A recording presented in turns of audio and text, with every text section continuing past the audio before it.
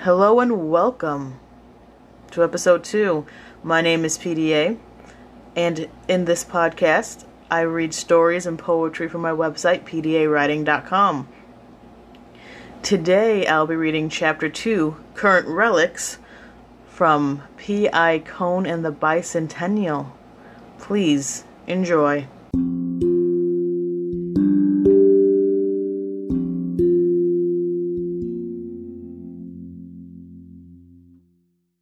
Though their hometown wasn't that much farther north than the city Dale was currently living in, it still seemed to get colder sooner. September was always an odd month with the weather, especially in this small town. The lingering heat of the summer brought warm afternoons and discarded jackets as they were let out of school. Dale always found peace in the slow, cooling days. It calmed their summer-heated nerves. Dale stood in front of their hotel window in an oversized sweater that would later be set aside in the afternoon heat. Their hotel was right on Main Street, and they looked down at the town they once knew so well. The Thomases' pharmacy was still there, probably owned now by their son. The Thomas couple was ancient when Dale was a kid. They couldn't imagine that they would still be alive 13 years later. The comic book store was gone. It was a shame. The owner, Miss Greensburg, was always getting the best comics in earlier than any other small town could expect. She was the best, and every month she had free comics for them. It seemed bittersweet now. That last year here, their senior year of high school, was not a good year. Several bad and confusing things had happened. Dale had gotten out of this town as soon as they could. They never wanted to return. They swore that day they left that they would never see these streets again. But they were here, looking down at Main Street. They were back in their hometown, and they weren't exactly sure why. They knew they could never resist the call of a cold case. Those were always the most interesting cases and generally the hardest. It was rare to get a full account of a cold case. But it wasn't just the lore that had brought them here. They knew they wanted to prove to this town that the person, that child that left all those years ago, was an adult and had made something of themselves. There had been plenty of people who weren't sad to see Dale go. They wanted to prove to them that they could be worth something, even if they were something different. Dale pushed away from the window. They snarled at themselves for thinking of those people who had made their life a hell at the end. They weren't worth the time. Dale doubted they would see those people, and so they were glad to keep them in the past where they belonged. As Dale finished turning from the window, their phone rang. "Hello, Detective Chris." Dale could hear the iro. "Elia was able to get this specialist of yours in. It looks like she was able to get some results. We have an ID on the body. Meet me at the lab in an hour and we can both hear the rest of what Dr. Harrison has to say." "Don't sound so glum. This is great news." Chris chuckled weakly. "I guess you're right. This town can't take any more people from the city, though. Especially people like your doctor friend." Dale laughed. Sylvia had that effect on people. "I'll see you soon, Chris." The sun was high as they pulled into the station parking lot. They adjusted their clothes as they stepped out of the car.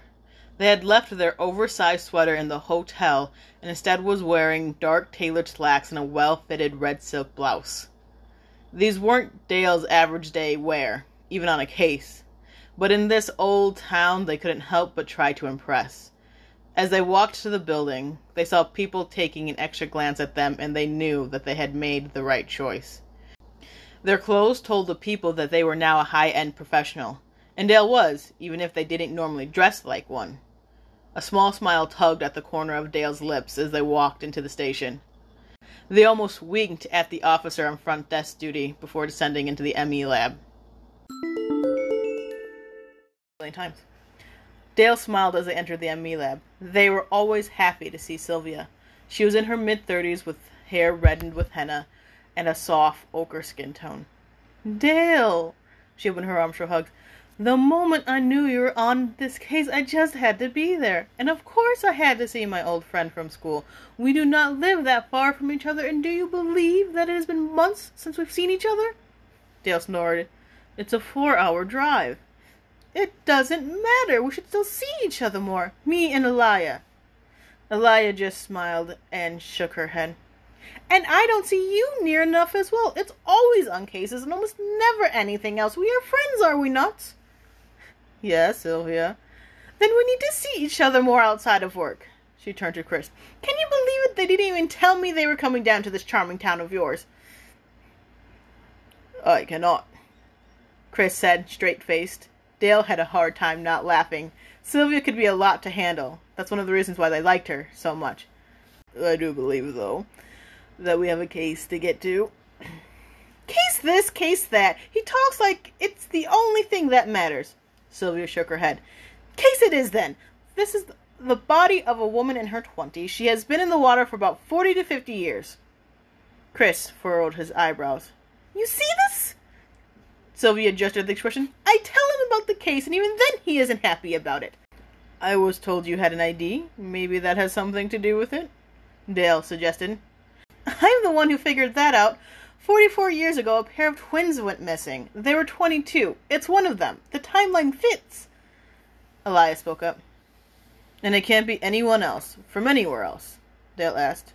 Just because the timeline fits doesn't mean that this was one of the twins. Chris was the one who shook his head this time. Note the broken hand. Sylvia had pointed it out to me earlier. In the missing persons report, their parents had filled one of the twins had a broken hand from an unknown source. Does that mean we know which twin it is? Dale asked. Yes, it's Victoria Stevens. Her sister Mary Stevens and her were last seen on the day of the Bicentennial during the town celebrations. Do we know what happened to the other twin? Chris shook his head. If she went into the water with the other twin, she was probably washed away. Sylvia commented more businesslike than she had been earlier. That didn't much sit right with Dale. They felt like something was off with that, but they couldn't put their finger on it. They mentally shook their head. It would be something that they would have to think about later. What's the cause of death? Blunt force trauma. Could have it been an accident? Not likely. The indentation looks like it was probably a bat. Also note the scrapes. It suggests that she was in the water after the blow. Dale thought back about where she was found. She would have had to been out in the middle of the lake in order to get where she was. It wouldn't have been easy, and there was no area in which she could have accidentally hit her head before falling into the lake as a result. The lake was dead water for the most part. No current would have gotten her that far.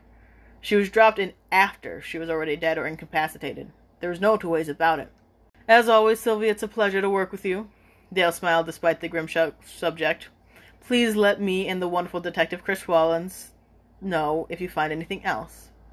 Elia choked back to laugh at Chris's red face. Wonderful. Chris most definitely was. Chris? Yes. Do we have anyone still alive who was on that case? Dale and Chris knocked on the door of the police officer whose name was on the missing persons report for the twins. They heard the bang of a window opening and the gruff, "What do you want?" "We would like to talk to you," Chris called. "And who would we be?" was the reply. "I'm the town detective in the RPI from the city." "All right, come in. The door's unlocked. Take the first left and you'll see me." The house was cluttered, to say the least. Stacks of old newspapers lined the hallway from the front doorway to the living room. The carpet looked to be a dull russet from the glimpses Dale could see. Old, dusty frames holding sepia and black and white pictures were jammed together on the walls with no sense of pattern. As Chris and them rounded the corner into the living room, Dale nearly ran into a wooden shelf about 3 feet tall filled with grimy porcelain cows? It looked like they were cows. The black and white areas blended together under a layer of dirt. Dale righted themselves in the shelf, which only emitted a small clink at the disturbance. Dale examined the living room, and it was worse. There was a small path to 2 armchairs that sat next to a street-facing window with a table between them. Dale could barely see the wall color or wallpaper, judging by the peeling in the doorway. The walls were lined with shelves from floor to ceiling. Some looked stacked on top of each other rather precariously. The shelves were lined with books and tomes that hadn't seen the light of day since what looked like the 1940s. The carpet, again, maybe a russet color, was obscured by piles of more books, papers, long jockeys, more cows, and what looked to be a few talking bass. There was a man in one of those armchairs, who looked to be older than time itself. "Good afternoon, Mr. Jones," Dale said. Chris cleared his throat. "Sorry, Ray." "Don't afternoon me, it's a horrible afternoon if I'm being visited by prissy city folk. Sit down, you're tall." He jabbed a finger at the other chair. "And you there, skinny detective, you can stand next to him. You're not nearly as tall as you should be, and won't bother me if you stand." Dale mentally winced at the him, but was expecting it and settled into their chair. Dale's eyes widened slightly as their butts finally sank all the way down. They think they might need a crane to get them out of this chair. Their knees are at their chest and their arms are smashed against them. Chris places a forearm on a wooden statue of another cow. As he slowly gives its weight to it, it starts tipping over. He quickly puts his feet back under him and decides to stand on both feet with his arms crossed over his chest. "Be careful with that," the old man growls. "Now what do you boys want?" "We're here about a case you handled." "And which one would that be? I've had a long life in the force. I had a lot of cases." "Victoria and Mary Stevens. They were missing in 76. "That they did. What's it to you?" "Victoria's body was found recently." "Oh." That piece of news seemed to sober the man. "Well, what can I do to help?" "Tell us about your report and how you handled things." "All right, let me see if I can remember." Dale did not think that memory was one of Raymond Jones's problems. Cleaning was more like it. They felt something sticking to their arm. "I was on desk duty on the 5th, and I was tired as sin. I had stayed up all night. The girls' parents came in about 11. I had been contemplating trying to stick a pencil in the ceiling when they tapped on the desk. They were worried, you see. The girls hadn't come home that night, and they had said they were going to. And they were good girls. They wouldn't have gone off anywhere without telling them, even though as adults they didn't need to. I was just a little bit older than the girls at the time, so I told the parents I would make note of it, not really having any intention of doing so, but that they were adults, and though they were good girls, they could have just stayed at the night at a friend's house. They could have been out later than expected and didn't want to disturb you as they came home. It wasn't too far in the day, and they still might turn up. Their downcast faces as they left was the only reason why I did put into memory, and by the next day all girls still hadn't returned. Then I took it upon myself to look into it. But no one had seen anything, or if they had, they weren't saying anything. I didn't know the girls personally, so once I talked to those who had seen them at the party, I was out of ideas. There was no one else for me to go. "Thank you for your time." Dale had to tear themselves from the chair before offering a hand to the old P.O. To their surprise, they actually gripped it. "I hope you find out what happened. Maybe the city's thicker. It's just what we need." It wasn't anything to go on, Dale thought as Chris and them stepped back outside. The sun, though slowly getting weak, felt nice after that cramped and dark house. Dale ran their fingers over their arm and ran into what felt like bubblegum. Upon visual inspection, it turned out to be lime green bubblegum. It was stuck to their copious amounts of arm hair. Dale knew that they should have rolled down their sleeves before entering that house. Dale set about trying to pull it free. "I figured we wouldn't get much," Chris said. "I don't think really anyone in this town knows much. From the way my father tells it, I asked him about it last night. These girls were loved in the town. He couldn't think of anyone who wanted to hurt them." "I know, but I had hoped for at least something. We don't seem to have much at all right now, even with your father's statement." "We just need more time. There's some evidence that we can look back at. Tomorrow, though..." Chris had just noticed Dale struggle. "You'll just have to cut the hair off. I know the brand. It's a terror to get out of hair. I know. I accidentally put it in my sister's once." Dale snorted. Of course Chris had. They felt sorry for Samantha. "Evidence would be nice," Dale said, finally giving up on their task. "Tomorrow, though. After all, I do believe you are late for coffee with Andrew."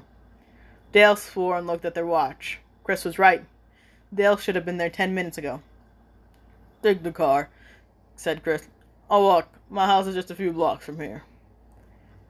Dale thanked him and hurried back to the main street.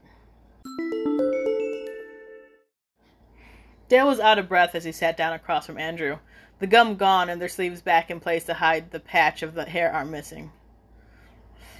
"Good afternoon," Andrew said as he sipped his London fog. Dale knew the smell of that drink very well. It was Andrew's favorite. It has always been when they were kids. Dale was mildly surprised that Andrew still drunk it. "If I recall correctly," Dale started, "the last time I was with you when you were drinking that, it ended up in your face." "Ah, what a fond memory," Andrew said wryly as he placed his cup back down on the table. "Yes, so fond. Kristen thought you were making advances and decided she needed to throw your freshly made fog in your face." "I still have the scar." Andrew patted a spot on his cheek with his finger. "Thinking back, I was lucky my entire face didn't scar. That was some hot drink she threw at me." "Yeah, but we didn't think about it back then. We just laughed. After all, she was so not your type." "Oh yeah, because teenage me so wanted to date the popular girl at our school, the one that liked to terrorize us whenever she could." "Damn, she was horrible to us. What happened to her?" Dale was only a little bit curious. "She married Jerry Stone. They moved out of town when he got a big job at a law firm. From what I gather from local gossip is that she is still preening and prancing just now with the wives of the firm. He may not be top lawyer, but she makes sure she is top wife. They're doing good, it seems." Despite the torment, Dale was always happy for them. Everyone deserved a good life. "How are you doing?" Dale asked. "I'm doing good. I created the local photography shop. I run it mostly by myself. Sometimes I'll have help from high school students looking to gain experience before going off to college. It's not much, but it's afforded me a house and a comfortable living." "Comfortable?" Dale raised an eyebrow. "Judging by your shoes, it's more than a decent living." Andrew smiled. "Couples will come up from the city to get engagement or wedding photos taken. They always want a local photographer because I know the area and all the best spots to take pictures. And knowing you charge them a lot. May increase my prices just a little bit for people from the city. They don't know any better. I'm still cheaper than the shops in the city." Andrew took another sip of his drink. "How are you, Dale?"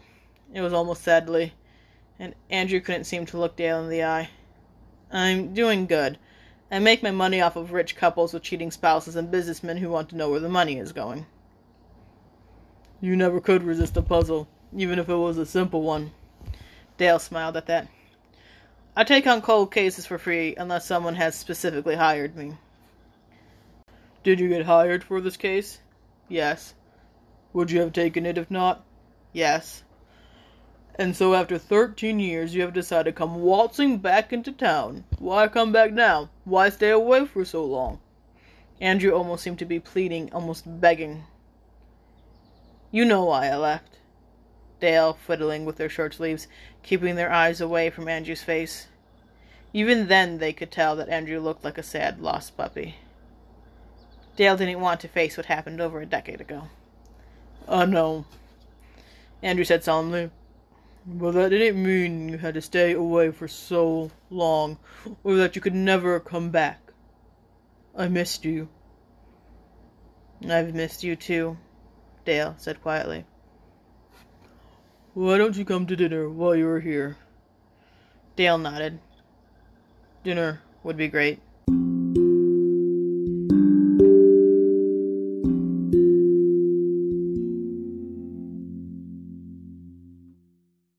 I hope you enjoyed Chapter 2 of P.I. Cohn and the Bicentennial. Chapter 2, Current Relics. Ooh, it was a fun one. We got introduced to Sylvia, and though technically Andrew was kind of introduced in the last chapter, we got introduced to him more fully and actually got to see him sitting down and talking with Dale a little bit about the past. And so, we start off the chapter with Dale in their hotel room looking out the window like they would do at their apartment, even though the window is small. I'm sure most of you listening have been to a hotel room. You know, it's not the same, even if it's a good hotel room, and it's a small town. It's not it's like a mom and pop hotel rather than a big chain or something. So we have that, and we have them talking about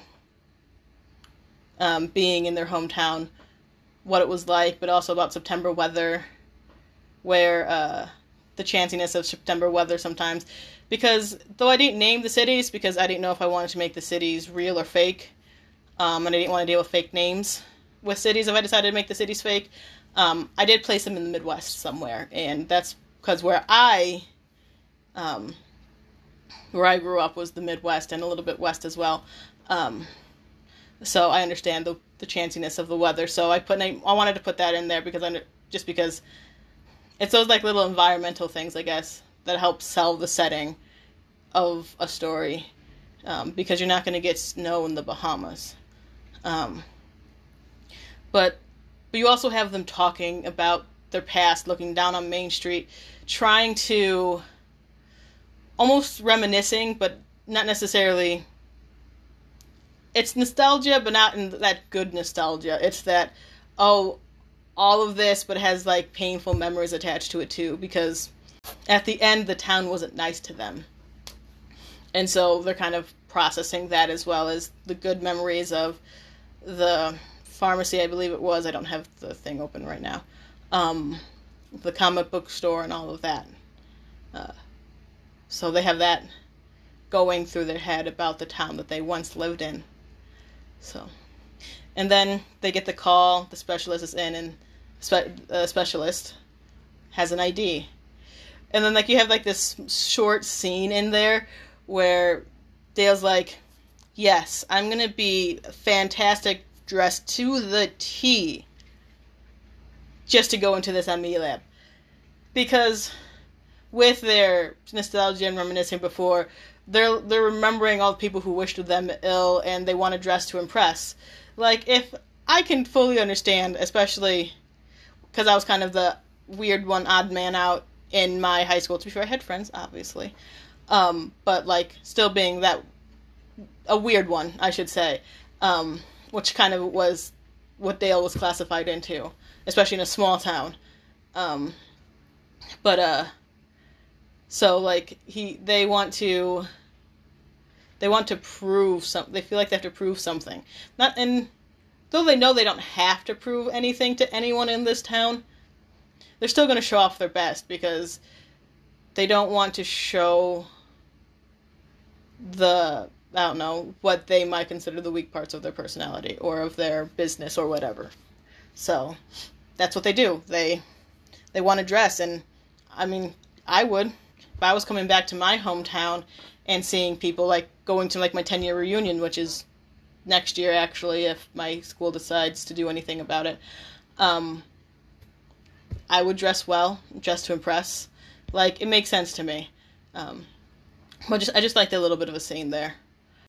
But then, as we enter the ME lab, we get to meet Sylvia, and I love Sylvia. She's such a fun, energetic character. She's very, I don't know what word I'm looking for, but there's a word. I know there's a word. I think it's gregarious. But she's very open about her emotions, doesn't hide what she's thinking. She's very forthright and forthcoming, and she's amazing. And obviously, now Alaya, who is a lot more outgoing than Chris is anyways, but she is tame a little bit compared to Sylvia sometimes, because of how enthusiastic Sylvia can be. And so you do have, but then also there's Chris, and Chris is a cat who will look at you and give you a look and be like, all right, okay.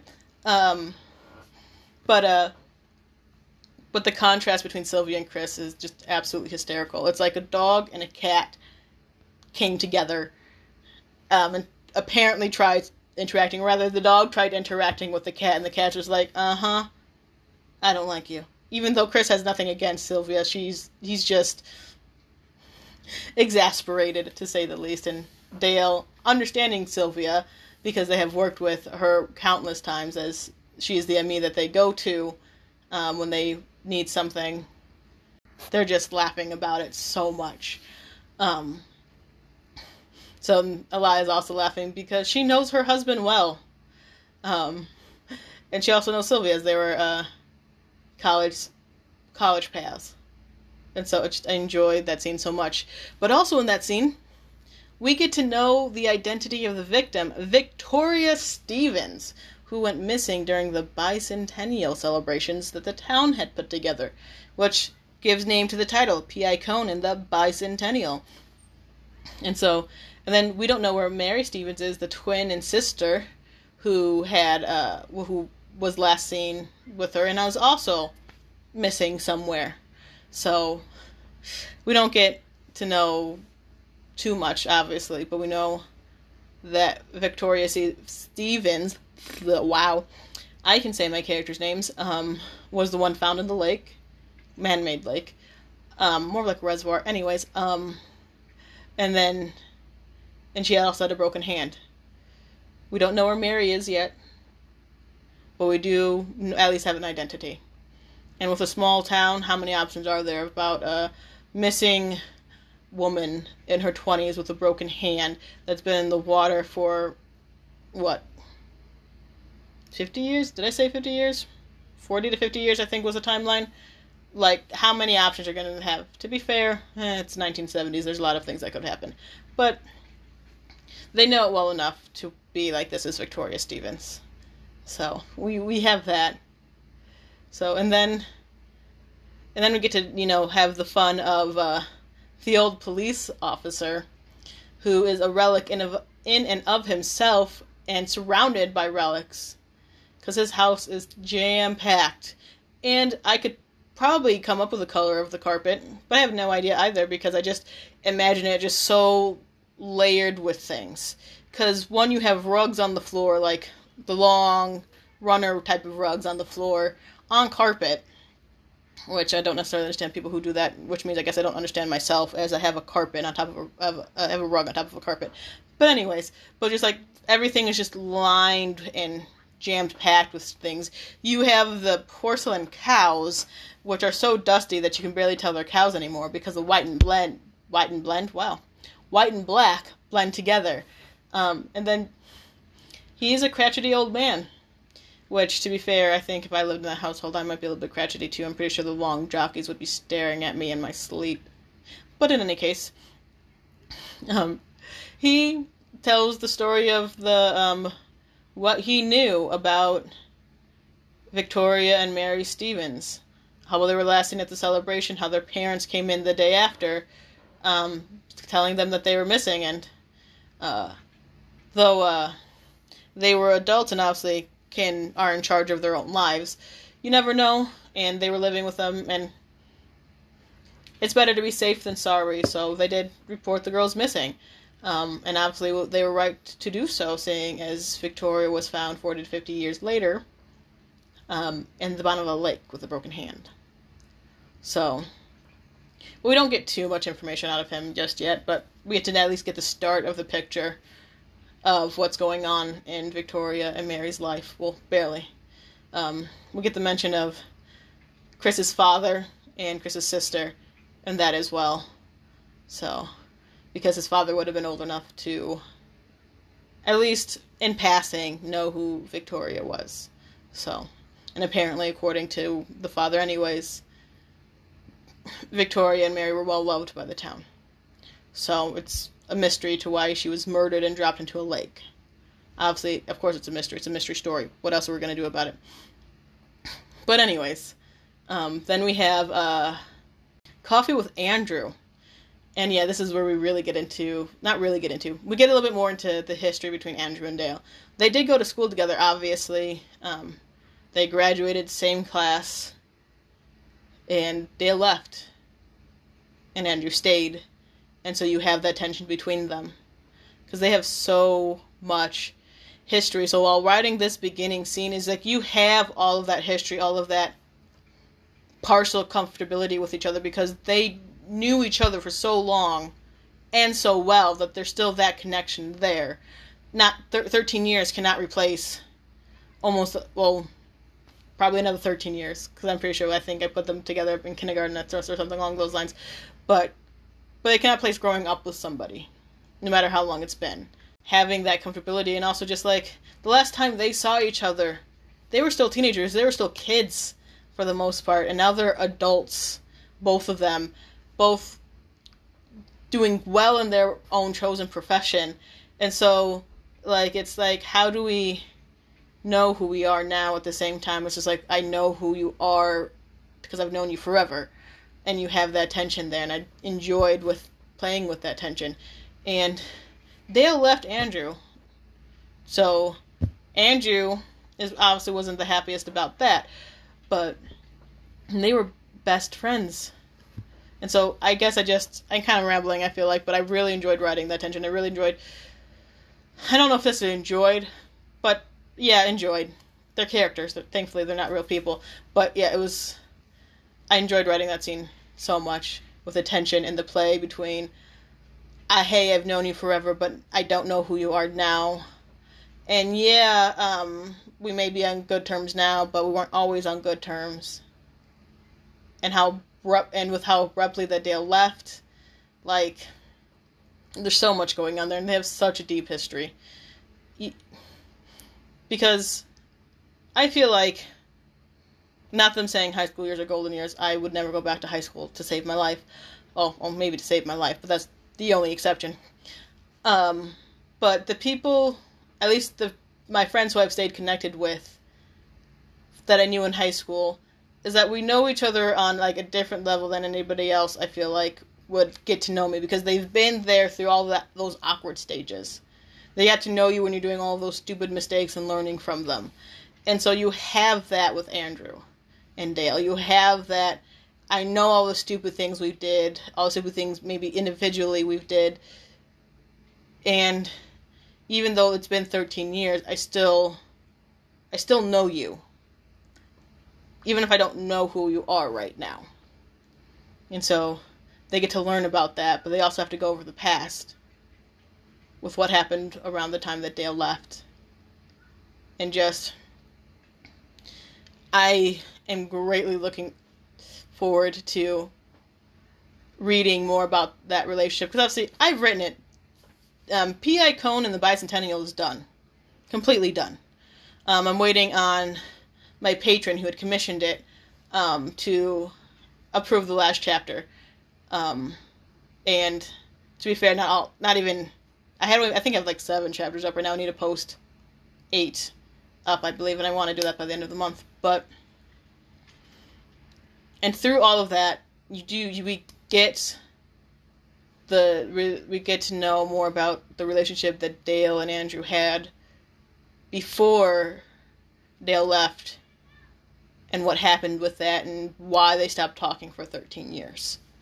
And just, because in this story, so we have plot A, which is Victoria Stevens and Mary Stevens, why Victoria was murdered and dropped into a lake, and that mystery, the actual murder mystery part of the story. That's plot A. But then you have plot B, which is Dale and his past, which deals a lot with Andrew, because obviously Andrew was their best friend for so long. So Andrew was deeply interconnected with all of that. And so that relationship, that history, I enjoyed developing over the course of these 10 chapters. And I'm excited for whoever's listening to get to know more about them. And we just started, we just barely brushed with coffee. And there's so much more than just that. And there's so much more with Victoria Stevens and Mary Stevens. There's such a history there, too. And that was fun to figure out. And I didn't even figure out all of it until the end as well. Like, I had planned the stories and kind of done little bits here and there, but I don't think I really understood what I was going to do with it until I think about halfway through actually writing and posting the chapters that I figured out what actually happened. And so that was fun. And I do have another DIY story. Yeah. Anyways, I do have another P.I. Cohn story in the works. I'm planning it right now. My generous patron who commissioned the first one, has also commissioned the second one, and this one's going to be longer, and deals with, obviously, Dale in the city, but other things. I'm not going to give any spoilers away because I barely know what's going on yet. So, but, as always, I hope you enjoyed the chapter, and please check out pdawriting.com. That's where I have all of my writing that I've been posting on my website. There's a lot more on there, obviously, because it's only the second episode of this podcast. But please, go check it out. Go enjoy and read. And if you're more of an auditory person, I'll keep on posting. I'm not sure my posting schedule just yet. Right now I'm thinking maybe every other week. But I'll let you know as soon as I finalize something. Right now, I'm just going for it. And I'm just enjoying the ride. So I hope you guys enjoyed. This was episode 2, chapter 2 of P.I. Cohn and the Bicentennial, Current Relics. And I will see you guys next time.